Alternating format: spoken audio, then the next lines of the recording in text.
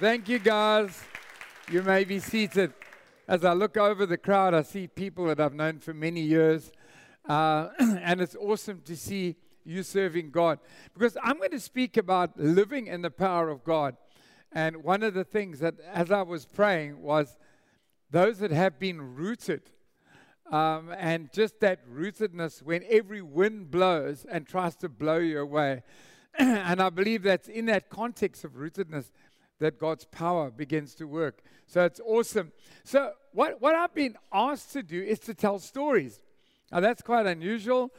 So I don't have my intro and all my points, but I kind of do have points. And so they're going to tell me when to keep quiet because I've got a million stories. You know why? Because God, by His absolute grace and mercy, has given me the privilege over decades. And I hesitate to say this. Should I say, and understand where I'm coming from? I got baptized in water in the 1950s. So I'm probably a bit older than I look. And I've seen the church change. I've seen the same things and I've seen different things in the church. And I was a little boy when I got baptized in water, by the way. Oopsie daisy. Okay, so my goal is to inspire you to live your life in the power of God. I honestly believe over the decades, we have become way more knowledgeable. We know everything. And the internet has absolutely advanced our knowledge, hasn't it?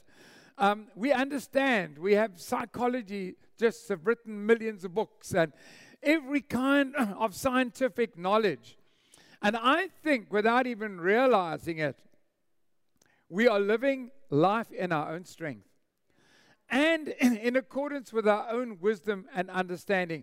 And I think there's probably quite a lot of wisdom scattered around here. But you know what? When we are not fully and utterly in God's hands and relying on Him, there's stress and anxiety. And wherever I go today, there's stress and anxiety. And please, it's such a, once again, a multifaceted subject. So I'm not saying if you struggle from anxiety, there's something wrong with you. Because I have people in my own family who struggle from anxiety. I am just saying that the more we do things in our own strength, the more anxious we become. So I'm going to refer to stories from my background, my childhood, and of course, later on when I got married and went into the ministry, which was the biggest surprise. A lady, I've often said, flew down from Joburg just to make sure that the story she heard I was in the ministry was correct. Because I always said I would never do that in a million years. Have any of you learned never to say never? I've learned so many nevers I've said have come true. Okay, so now I just keep my mouth shut. And the interesting thing, my dad was a preacher who believed in healing and deliverance. And I don't want to be utterly adamant, but I think he almost had 100% success rate with cancer. He cursed it. And he would be shocked if someone he prayed who had cancer wasn't healed. But I mean, those things are so different to where we are today. So I'm almost seeing this message as a rebuke and an encouragement to me. When I need to speak to myself, I always use my surname. Evans, are you still living fully in the power of God? And one of the first things, thinking back to my dad and to my life, my younger life, I think living in the power of God starts with living in love and compassion. Our problem is that so many people hurt us on the road that we put a film around our heart, which becomes almost like a brick wall. And our own hurts and our own issues and our own tragedies stop us from loving people as we used to once do. And I remember Jenny and I, we got married. It was crazy how we were working in low-cost housing developments, casting demons out, praying for the sick who were healed, you name it. That's what we did in our spare time. And I'm thinking, we are not just a little bit too comfortable. I don't know. My dad's ministry was given birth to in hours of prayer and fasting, where he says he cried pools of tears as God put a burden on his heart for the lost, the broken, the sick, and the dying. We had people in the church who literally, I mean, he just prayed them into health. He so believed in the gifts of the Spirit and the gift of healing, and had such a desire that people would be restored to serve God. Okay, that was always the thing, to join God's church, God's kingdom growth department, whatever you want to call it. And so he had a leaning towards supernatural ministry because he realized he couldn't help people without supernatural power of God. You do realize that you can comfort someone, but can you be part of bringing massive change without the supernatural power of God? I always remember a lady came to me, and I was under such, this is not in my notes, under such pressure. Jenny said, you got to help the kids with their homework. And somebody brought her in, and she was about to cancel her wedding. Her psychologist said she can't get married. And I just said, okay, right, you've got 1 minute. In the name of Jesus Christ, be healed, your mind, I've just thought a brief sentence about her past that was breaking her and everything. Okay, amen. And there was an instant change. She got married. I'm Facebook friends with a husband that's seriously decades later. But it was like, it wasn't me. It was the power of God and my desperation to help the kids with their homework. Bang. Shush. Goodbye. It was crazy. I think with Jenny, she had a very similar heart to my dad. And that's why the two got on so well. My late father actually died very suddenly from a heart attack. Just the crazy with Durban Child Welfare. She was in charge of the dock area. And I met her, our first date. She said, we've got to deliver some food. And we went down to this dockside area, and I'm praying in tongues and trusting God that we're coming out alive. And she was like this angel. And she had no fear. And she was in and out. And some guy had murdered his wife. And she would go and say, now stop your nonsense. And the police are coming for you. I'm thinking, whoa, how long are we going to go out for? And how long are we going to stay married before your funeral? And seriously, I just thought, woo. And just with Highway Home coming to Cape Town, Home for Street Children, and just the incredible passion and compassion. And we had a foster son who passed away in a motorbike accident, and he would be down in one of the nightclubs in the early hours of the morning, and he said, no, I'm just going to quickly go and check out. He called Jenny, his mom, to see if she isn't looking for street children, and I'll help her. It's compassion. Guys, it's different to what we do. I think we've become desensitized, especially in this country. You know, I look at an overseas program, and everyone's crying about something, and I'm just thinking, zip. You know, somebody died. I'm thinking thousands of people die every day in this country. Are we desensitized? It's almost like a mechanism against what's going on in the world. And I believe God wants to re-motivate us for our compassion to grow, because it is sure going to lead to the supernatural power of God. And personal challenges in our complex world, we have love dribbling away or draining away. I want to ask you, that compassion God gave you, has it drained away? You think back to when you were so involved in a ministry. We live further and further away from the power of God. And life becomes tough, gritty, and gray. You know, when you are living out, whoops, I've got a cross there. That's marked 2 white crosses. If I go beyond the cross, just say, Graham, move back. Okay. You're entitled to help me. Okay. I want to ask you, has your world become gray? If you are living in the power of God, you will have a fresh testimony. Yes? Otherwise, it's gritty and it's gray. I just think of Jenny and the crew starting Zambia ministry. Now, in those days, for a few years, there were no lights in the towns. There were no roads. And we did some adventures. I'll explain a little bit more. Where people had never seen someone with a white skin before. It was just like out there. And she had this passion for the Lozi tribe that were an unreached people group. I'm mentioning my wife because I actually think, if I look back on our life, I think she was way braver than me. And this compassion, the big thing about that kind of compassion, it has to be managed because you can burn out. And I've seen it with our SALT projects and just different projects where we're helping people. That compassion can burn and almost burn you out. But can I tell you what? I believe the Church of Jesus Christ has been blessed through maybe the compassion of a few people. But imagine if all of us can recover our passion. Love leads to determination, a determined prayer to minister until breakthrough. That's what my dad did. And if you came up for prayer and you were deaf, he wouldn't let you go until you heard. And I sometimes feel, because I was one of those teenagers like, whoa, old man, you need to give it up now. Just move out. This isn't working. And he would pray, and then bang, the healing would come. I think that it's quite possible that in the world we're living in today, we step back too quickly. And guys, I don't explain why some people aren't healed. I think Jason put it right.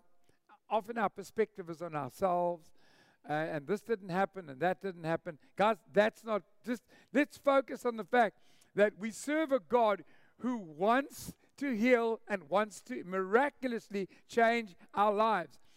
He would pray again and again.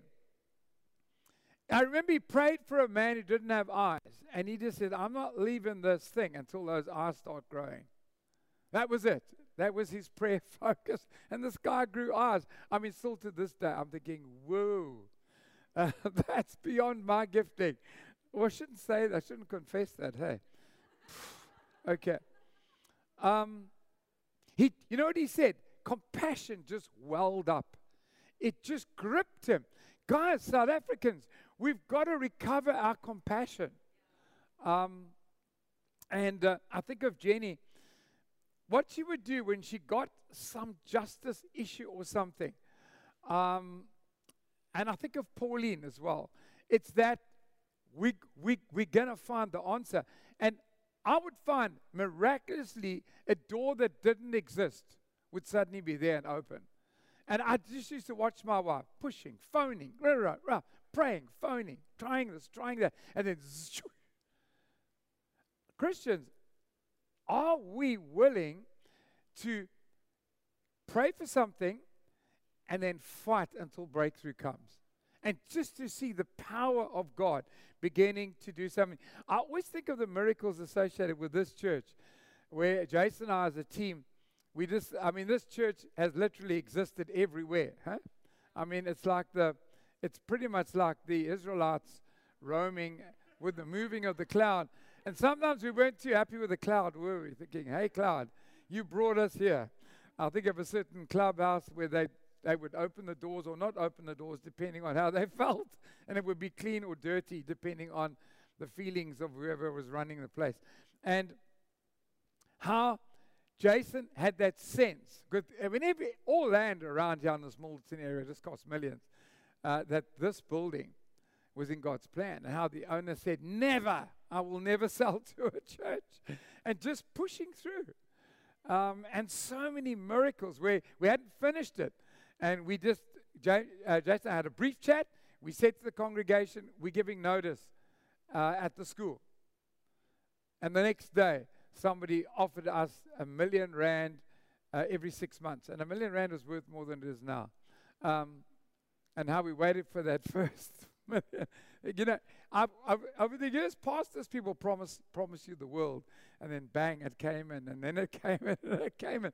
You know, it's opening almost a vista of miracles when we decide to push until breakthrough. So compassion attracts supernatural, and it was the passion for this area. You know, this church was started against every rule of church planting. If you want a book on how not to start a church, we can write it. And not Jason, but before Jason became involved, I just made every mistake. Anyway, be that all as it may. And I said to the people on the first day, we've put a flag in this area, and by God's grace, we will never leave this area. And I'm going to talk a little bit more about that now. And Jason and I had a chat one day, and things were just not coming together. And he said, look, if you want to close it, don't worry about me. We can close it. I said, never, by God's grace. Our compassion for this area, which is not an easy area, has brought us here. Not our desire to expand our name or to put our name everywhere. It's about. So I think firstly about the community, then the church. So the church is here for the community. Amen. And compassion attracts supernatural activity and protection. You know, we see in the Bible, Lazarus, Jesus, the shortest word in the Bible we were always taught was Jesus wept. His compassion led him to call Lazarus out of the grave. And you know, so many people are in a spiritual grave, and we need to call them out. And of course, even the blind beggar, Bartimaeus, lepers. I mean, you would think, you know what, Jesus, shouldn't you be looking for leaders? You know, why are you ministering to all these people who literally don't have a life and they're never going to amount to anything or whatever you want to? Because people try to stop Bartimaeus calling out to Jesus. And I want to say this, that it's compassion for people that should be our primary motivation. You know, when Jenny started Highway Home, all the local gangsters saw the kids as great tools because they were small enough to put them through a window to get in and steal or whatever. And she knew every single gang leader, Stachy, all of them, because she would meet them and look at them in the eye. And it was only the protection of God. Really, so many times she would be out at 2 a.m. looking for kids. And I still remember her boys would get expelled from schools. I mean, the one boy tied the teacher up completely, just at this piece of rope. And she was sitting there. And she would, in the name of Jesus, go in and persuade principals. I mean, what principal would keep a child that had just tied the teacher up totally? God, that's supernatural. God, that is supernatural. But it comes from compassion. You know, I remember our Zambia Miracles, our first trip to Kalaba.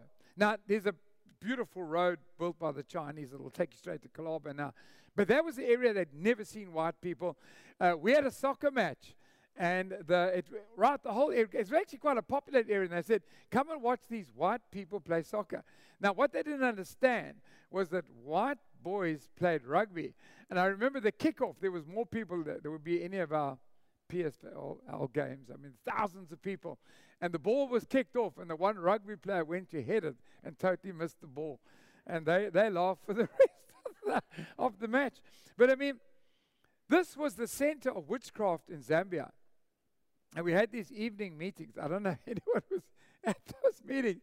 And so as the power of God came through our preaching, everybody who was demon-possessed began to manifest. There was growls and groans, and I mean, it's like, whoa. But we'd taken all these teenagers. I think the average age of a teenager, I mean, today, no parent would do that because there were no cell phones. You went away for 3 weeks. It was about 15. There were 14-year-olds, 15-year-olds. So, you know what we did? We said to the teenagers, you're going to have to cast the demons out. So there was all these kids casting demons out. You know, I still remember thinking, this is God. And then, of course, the witch doctors decided to kill us. And the one meeting, we'd been there long enough. It was quite long. And I said, we need to. And we had to walk in thick sand quite a far back to the place we were staying at. And we need to take all these teenagers back. And this black lady was white. She was trembling and she was shaking. I mean, she was so fearful. She said, they're going to kill you. And I don't know whether I'd do it now. You know, I just said to know, in the name of Jesus, God, protect all of us who are walking back. Well, we're all still living today. But do you understand? Our compassion for a group of people that had never heard the gospel took us there.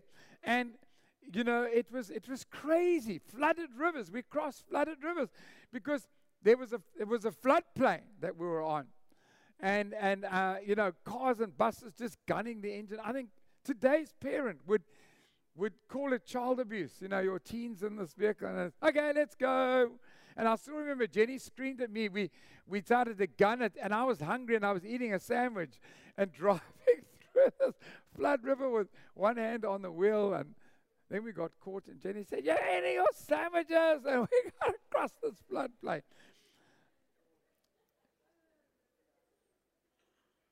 Guys, I can go on. My dad talks about gangsters. He started his ministry in the poorest areas of Durban. How a gangster came in and gave his life to the Lord, but the other gang were waiting to kill him. And how they all just froze, and then they came to the Lord. Guys, I think all of us, we're doing our best to live a good, calm, peaceful life. And this is outside of our experience, but I'm wondering how many of us need to get back and really trust God. So I wanted to talk, I've got so much stuff on my hat. This is a 3-part series, Jason. You don't understand that. What about family? Do you know that I believe we need the power of God to protect our families? Our first area of ministry is our family. It's the first unit of the church. And then, of course, even the church family. And I believe there was a scripture. God, there's a whole lot of scriptures. Anyway, be there. Oh, my hat. Oh, my word. Okay. Let me read one scripture here, at least. Matthew 9:36-37. Jesus traveled through all the towns and villages of that area, teaching in synagogues, announcing the good news about the kingdom, and he healed every kind of disease and illness. When he saw the crowd, he had compassion on them because they were confused and helpless sheep without a shepherd. Do you know that I think if you're a Christian, you've got a family. If you're young, you've got parents. I've been talking a lot lately about having to parent parents. Any of you have to do that? Whoa. If your parents are not Christians and off the rails, you have a responsibility. God's putting responsibility on you to be filled with the Spirit so that they can be led to God. And fanning into flames the gift, because Timothy was a young man, and this is what Paul said to him. He spoke about the faith in his family. This is why I remind you to fan into flame the spiritual gift God gave you when I laid hands on you. For God has not given us a spirit of fear and timidity, but of power, love, and self-discipline. Can I tell you something? When issues take place in the family, you get that desperately cold thing going down your back, don't you? It's one thing to pray for someone else, but when it hits your family, that's your biggest test of faith. And my dad, his faith was like a shield. And he would always be calm. He would do it quickly and walk away. I mean, I had mumps up here. I mean, we don't get mumps anymore, hey, for some reason. Probably a vaccination. And I couldn't swallow. And he walked in, he says, "What do you want from God?" I said, "Dad, I want to be able to swallow and I don't want to feel this pain." He said, "That's it." Zip, he prayed, walked off and went back to work. Immediately the pain left. So I had this swelling, absolutely no pain. My sister, I was chatting to her on the phone, she had rheumatic fever. He said, "In the name of Jesus, be completely healed, never have it again." I had asthma. He said, that is not going to happen. You are not going to be an asthmatic. In Jesus' name, never had asthma again. My appendix must come out. I remember rolling down a bank at school from pain. He said, "You're way too young to lose your appendix. In Jesus' name." And he walked away. And this happened all the time. Do you know that I hadn't been to a doctor for 10 years, even colds and flus? He said to me, "Who's your doctor?" We had this argument. I said, "No, you're my doctor." No. "Who have you been going to in the last 10 years? No one else." He says, "You're lying to me. Because if you had a cold or flu, Jesus' name, be healed. That's it. Walk away." It was crazy. When my dad passed away, we didn't know what to do. Do you know that he had words of knowledge and wisdom? I needed my birth certificate. We couldn't find it. He said, "Right, fine, give me a few minutes, I'll pray." Oh, there was like this area above the toilet with all the suitcases. I said, it's one of those suitcases there. And there it was. I mean, we would just go to my father because he was, I'm going over this cross, God. You didn't shout, okay? He believed that was his responsibility to use the gifts for his family. We've had quite a few situations. You know, when Leanne was about to be born, I still remember God said to me, lay hands on Jenny. And I prayed for her. And then we had this, without going into details, this complicated drama. And I mean, this child was purple for at least a day. I thought, Lord, is she going to be my purple daughter? Like, whoa, not the color you want your child to be. But you know what? Challenges and dangers still come our way.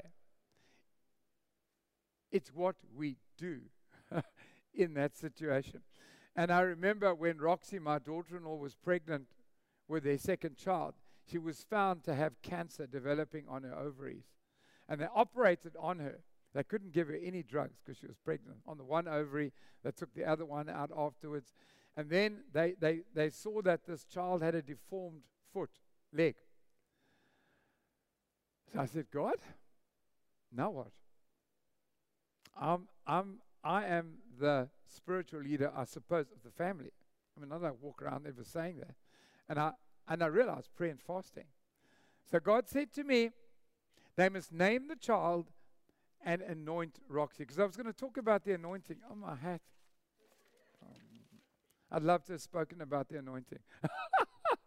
And do you know that child was born without a deformity? He was 2.5 months and he got meningitis. My son, who's an emergency doctor, in his brain, all the things, all the permanent defects that come from a 2-month baby having meningitis. I said, Nana, yeah, okay, this is not over, is it? Right. And I got this cold feeling down my back. You see, it's my family now. It's not your family. It's not someone else's family. And we had to pray through. And nothing was wrong with that child. So I could give you a million stories. What I want to do, what I hope I'm doing is inspiring you. Yes, I'm not saying don't go to doctors. I'm not saying that at all. I'm not saying don't give medication. I'm just saying hear from God and trust God. And just tell me when to keep quiet. Okay. I just wanted to talk about hearing God. It's interesting because we don't know what God wants to do and when He wants to do it, do we? And how He wants to do it. So I found that the greatest comfort has been hearing God speak. And He doesn't speak when you demand it. So I've realized I need a spirit of expectancy. God, if you need to give me clear direction, it can be through visions, it can be through just the word of God jumping out at you. It can be that voice. You know, it's that voice, it's different, and God never babbles. He doesn't repeat Himself. Okay? You're saying, God, what was that? Did you speak? 2 days later, you think, did I hear God? Was it me? No, God says, trust me in that word. And you know what? Hold on to that word until you die. Because we let go of that word when it doesn't come true when we expect it to. Amen. Okay. So, do you know that when I met Jenny, as I was getting dressed and I was going to this church, my brother's church, the main church, because I was in a church plant, I was going to their Christmas dinner at a hotel. And I still remember I was putting on this brown and white pinstripe suit. How revolting to think of wearing that. Now, God said you're meeting a wife. I had this blind date, and I assumed the blind date was the wife. So I gushed over her, and she's still running. And I realized we couldn't talk. We had nothing in common. But there was a lady sitting on my right with her boyfriend, and that was Jenny. And the rest was history. So whenever it worked out, I liked her. And actually they'd broken up because she'd got saved and he didn't want to get saved. She broke up with him. And then I invited her to something, and God said, no, that's the wife. But so many things. When we were coming to Cape Town, the church wanted us to go to Paul. Jenny kept saying, God, show me. It's Tableview.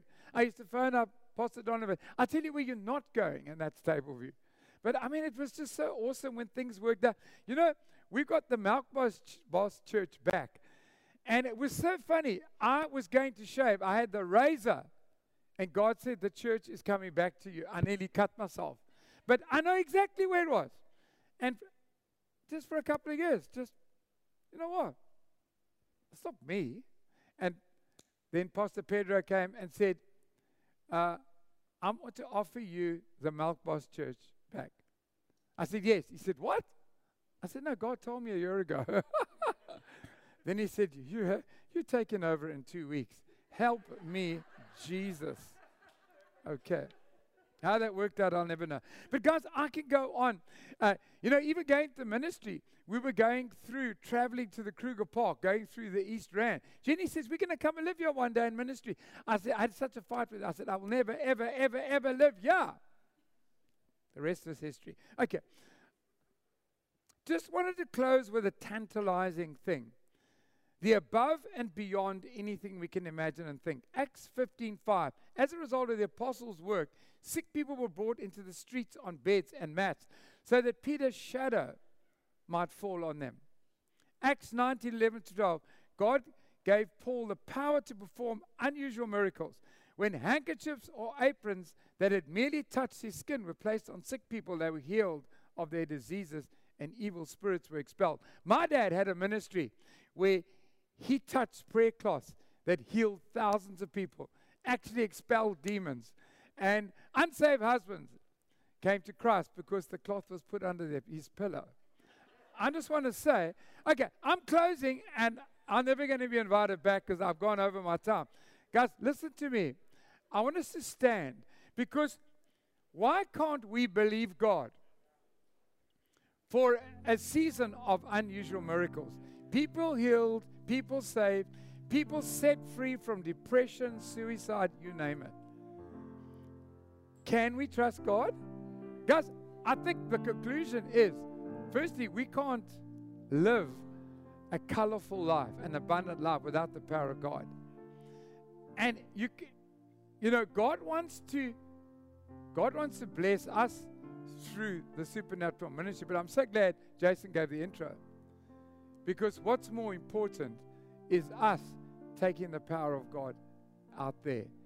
We used to have it. Some of you will remember revivals that we've had. You'll remember it. And I'm asking, God, why have we become so self-reliant on our programming, our assessments, our everything else? And we've got good churches. We've got great churches. This is a great church. God is saying, I want to add the supernatural. Can we just raise our hands? We're raising our hands to God. And I wanted to talk about the anointing. I haven't had a chance to speak about the anointing. But we're going to ask God to anoint us. Lord, I just pray for a fresh anointing. God, I pray that your power, Lord, will be stirred up. Lord, stir the gifts that have been given to us over years. Help us, God, to be compassionate and passionate and stir up the flame that is within us. Because, God, I want to speak prophetically. You have not finished with us. You've not finished with this community. Lord, you have so much more. With your hands raised, I want to pray for your family. I want to pray for God to use you in a miraculous way. I've got a lot of stories about what God's done to get family members saved. And I know that there are still family members that need to come to Christ. We've got family members with cancer, right? We've got family members with depression. Lord, I just pray right now for every family represented. God, I just feel the pain, Lord, that is in our families. Lord, especially where there is disunity, where there is unforgiveness. Lord, where there's hurt. And God, I pray, children, parents, siblings, God, that through the ministry that will flow through us, through your Spirit is in us. God, I pray that you will set our families free. God, I pray for wholeness in each and every one of our families. God, may we be the one. Lord, if we're the child, even, God, we don't want any one of our parents to go to a lost eternity. God, I pray for an anointing for incredible change. In Jesus' name. Put your hands down. One last question. If you know that you're not right with God, put your hands down. You're not right with God. I don't have to explain that to you, do I?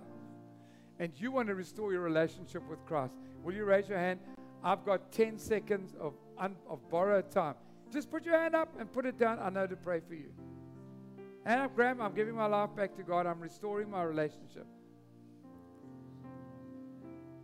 Lord, I pray for every person, Lord, who's turning back to you, that God, there would be forgiveness. God, there would be an absolute, incredible, beautiful renewal. I ask it in Jesus' name. Amen.